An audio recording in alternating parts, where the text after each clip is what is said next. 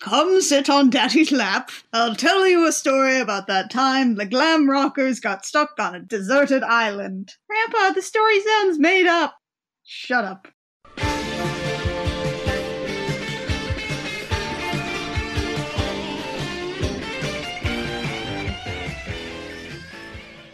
Hey there, Internet. I'm Annie. I'm Kit. And I'm Mech. And this is the Gem Jam, where we do an episode-by-episode recap of the 1980s cartoon Jem and the Holograms, because it is truly outrageous, and in this episode, episode 20, Island of Deception, it is truly, truly chipwrecked. This is the Gilligan's Island episode.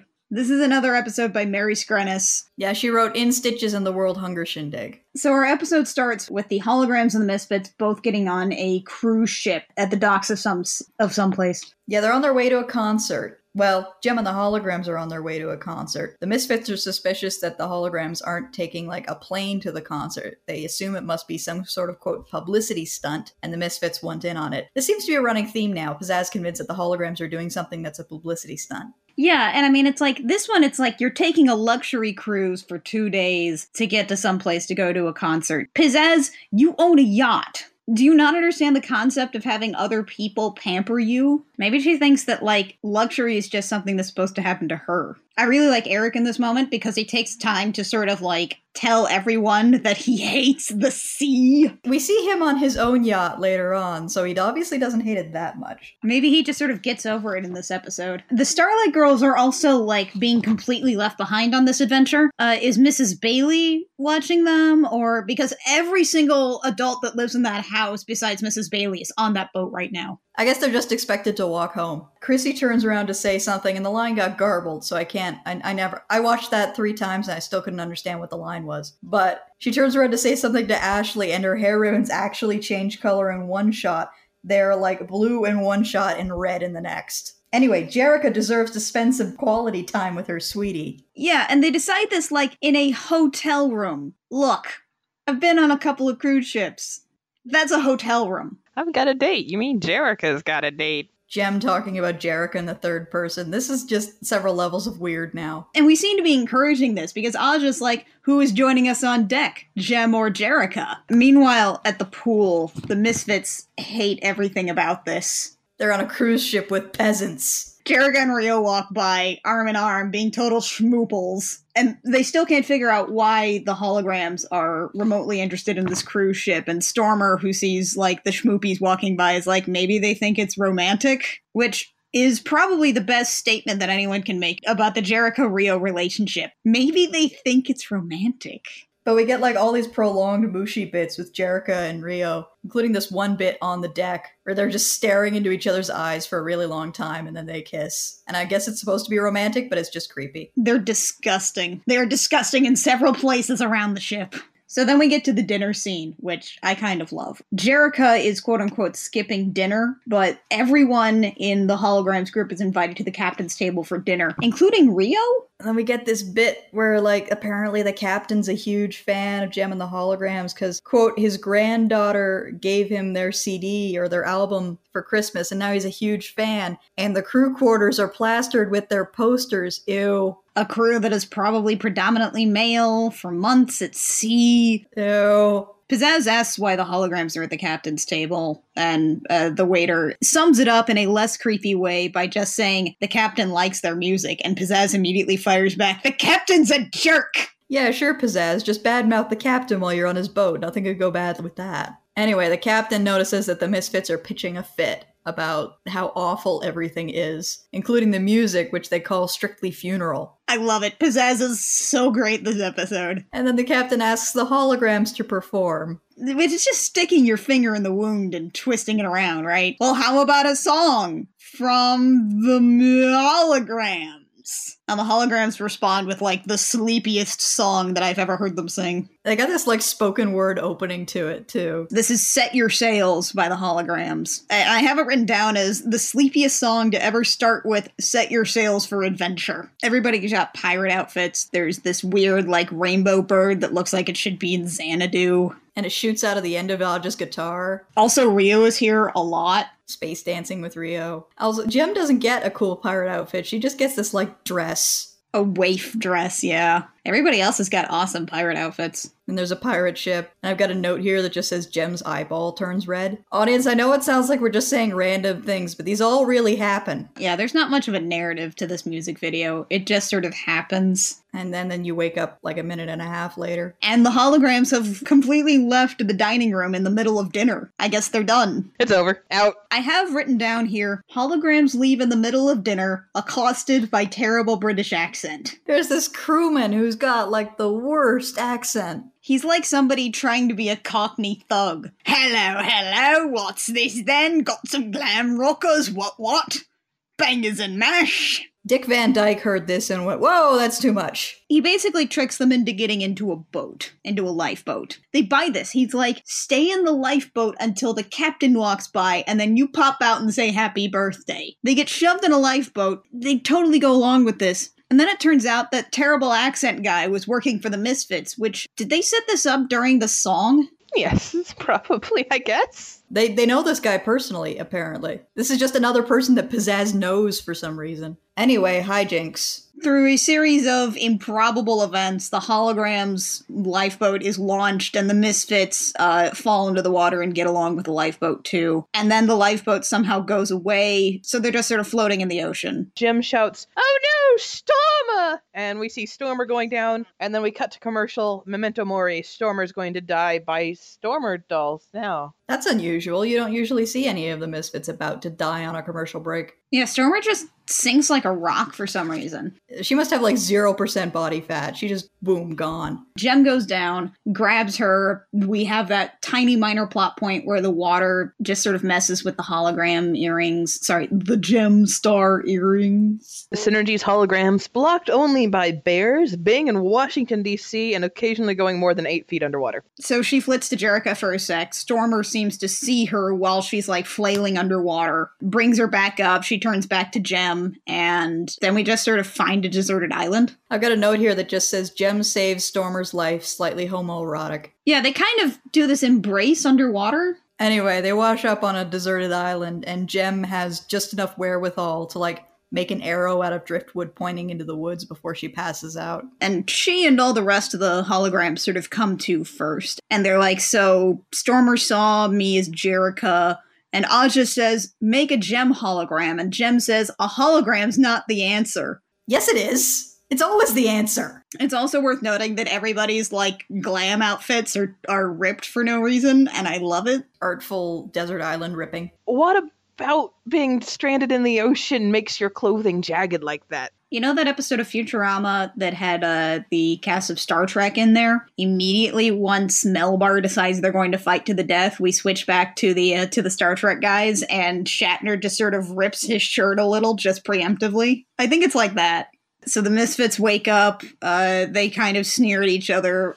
Stormer brings up that she saw Jerrica. None of the holograms seem worried about this, but Stormer turns to Kimber. It's like, you're her sister, aren't you just a little worried? I feel like Stormer is our representative in Gem World on several occasions. I think she is. I think she's that character who, if not trope savvy, she at least has common sense applied more often than anyone else. One of the Misfits finds the arrow that Jem set up last night. Everyone decides to pretend that Jerrica's somewhere off on the island adventuring. Yeah, Jerrica made an arrow to point to the jungle. Jem actually makes a really good point here. She says Jerrica was in fact a Girl Scout, and so that she would know some survival things, like, why don't you head to the highest point in the island to actually, set up a smoke signal, which is, solid adventuring. We find out later that basically, like, Aja, Shayna, and Kimber, they're foster sisters to Jerrica. Kimber's a blood sister, but you know what I mean. They're all sisters. They all grew up together. Jerrica was the only one in Girl Scouts? I guess they only needed one daughter to supply cookies for the whole family. No, Jerrica, we don't want more frickin' cookies. Well, anyway, the holograms are like, let's set up food and shelter. Pizzazz starts getting really mad about not being in charge of things, and Shayna snaps again. Like, listen here, Pizzazz. Just this once we're going to work together. Together, you hear? I love the underlying threat that's like, or I'll snap you like a twig. I love when Shayna just goes off because it's completely unexpected. It's totally great. She's like this demure mother character, and then you have like those moments like in the Venice episode where she just totally loses it. And she's like, I'm about to go on a murder spree. It's always the quiet ones. Everybody starts volunteering for different tasks. Pizzazz says, what am I supposed to do? Build a radio out of seashells? No, you build a radio out of coconuts. Obviously. Get it together, Pizzazz. God, it's like you didn't even watch TV. Pizzazz and Kimber end up catching a huge fish. It doesn't make any sense. Don't worry about how they do it. Pizzazz spits it, and they carry it over to the fire, and Pizzazz shouts, "Feast your eyes, peasants!" This might be my new favorite Pizzazz line. I feel like I need that on a shirt. I mean, this might in fact beat out Little Miss Pink Hair and the sing-alongs. And as they're calling out that they've got food ready, Stormer is... What is she doing? Is she just picking flowers? Yeah, that's all she's doing. And she goes off to, like, go eat, and then a wild boar sticks its head out of the flower bush. Kill the pig! Slit its throat! Drink its blood! No, Annie, no! Well, can we at least, like, put its head on a stick and carry it around as a metaphor for Satan and the corruptive nature of sin? No. Well, then what's the freaking point of having a boar on an island? I do love how ominously this boar is played up. We see it and it zooms in and it plays like this ominous thrum of music. And like its little eyes narrow. Later when we hear it squeal in the distance, it's like the middle of the night and everybody's like, so spooky. I love it. But my next note here just says awkward eating noise. They're all eating the fish and declaring that it's the best fish they've ever eaten, which really, it's just fish cooked over a fire with like no salt, no nothing. I am dubious that any of them even know how to clean a fish. Pizzazz especially. And then they hear the boar noise, and Pizzazz starts doing spoken word poetry in front of the fire. Yeah, she just stands up and she's like,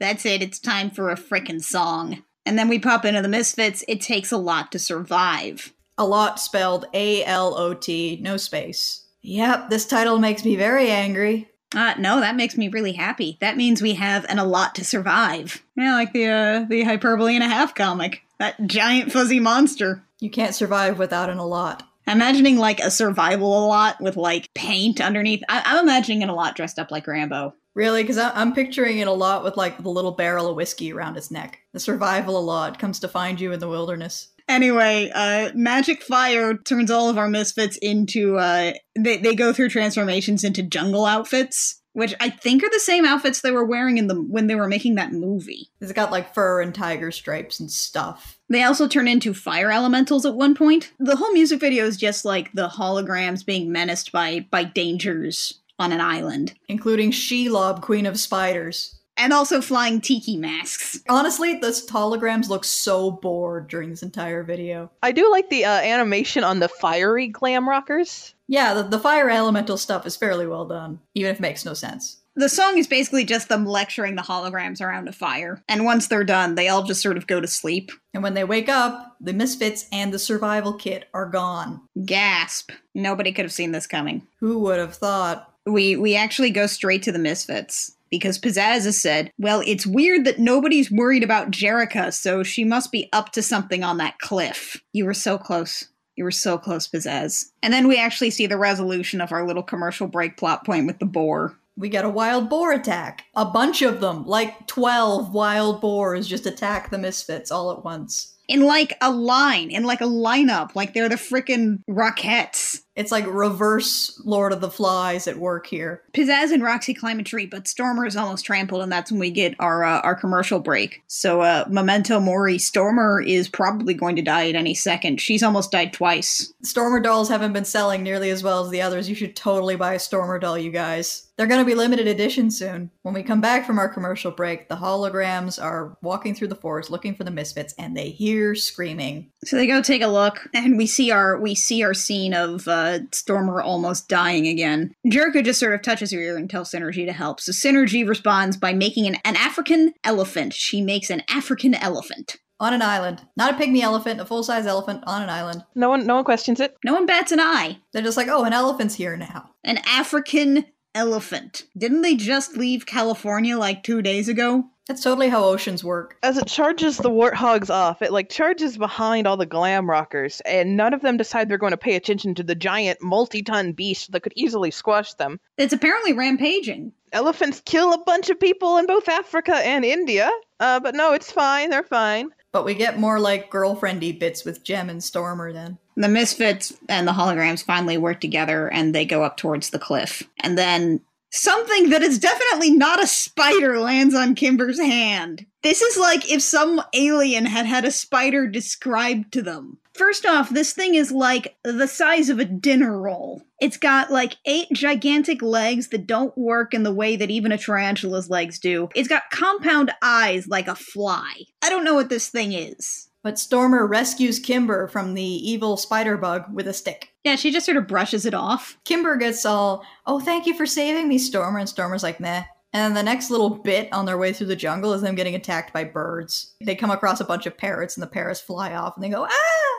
Yeah, and then they find a spring, and it's surrounded by toucans. Where the heck are they? But my favorite part about finding this spring is, of course, they're like, fresh water, clean hair. Obviously the most important part here. How long have they gone without washing their hair? Not long, I'm guessing. They're glam rockers. How often do they wash their hair? So everybody goes for a swim, except Aja, who sits on a tree branch or something, and then she's almost attacked by a snake. And instead of like saying, Aja, look out, Jem is like, Synergy, help out. So Synergy takes this initiative to summon Jerrica to stop the snake with her hologram eyes. This Jerrica hologram just kind of Tarzans into the oasis as Aja runs away from the snake. And then she, like, intimidates the snake with her glowing pink eyes. Because snakes care about that kind of thing. This is like back in the early days of Green Lantern where Hal Jordan was weak to, like, yellow light. The Jerrica hologram says that something about she's heading up to the top of that cliff and then runs off into the jungle and disappears.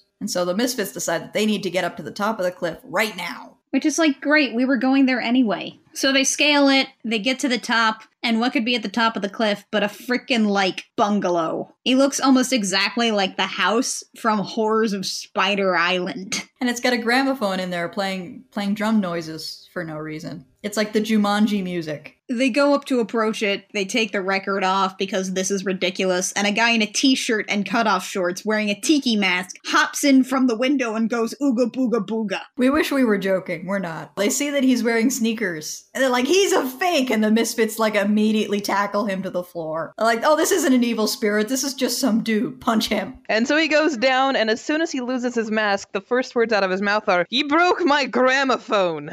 And his name is Angus Bean. Like, actually, the first words out of his mouth after ooga booga booga were, "You broke me gramophone." He is a Scottish hermit. How do we even start with Angus McBean? McAngus McBean.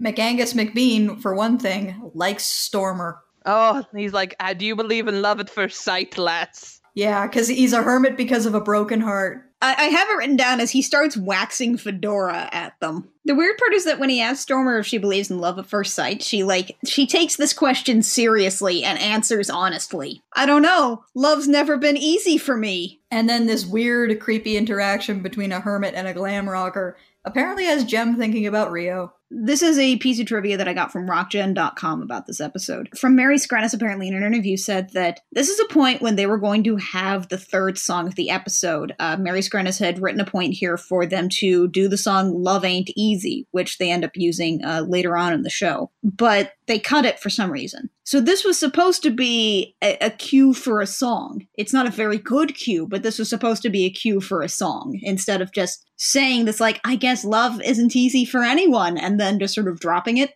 So it turns out Angus has a radio. Yeah, he doesn't have a telephone, which, of course, but he has an old radio transmitter. And he says that, like, the last time he tried to hail a ship, he sat there for, 6 months? Yeah, couldn't raise a thing. Jem's there for an hour. Well, never mind, too, that, they've got Synergy beaming in, and Synergy has to come from somewhere, so Synergy could figure something out and redirect the ship. Yeah, Synergy can't make a phone call? Synergy can hack into digital records to find out when charges were made to random shops. Synergy can surely use some kind of satellite triangulation to get a message to this frickin' ship. But then we would miss out on Rio's awful periwinkle stubble. Oh my god.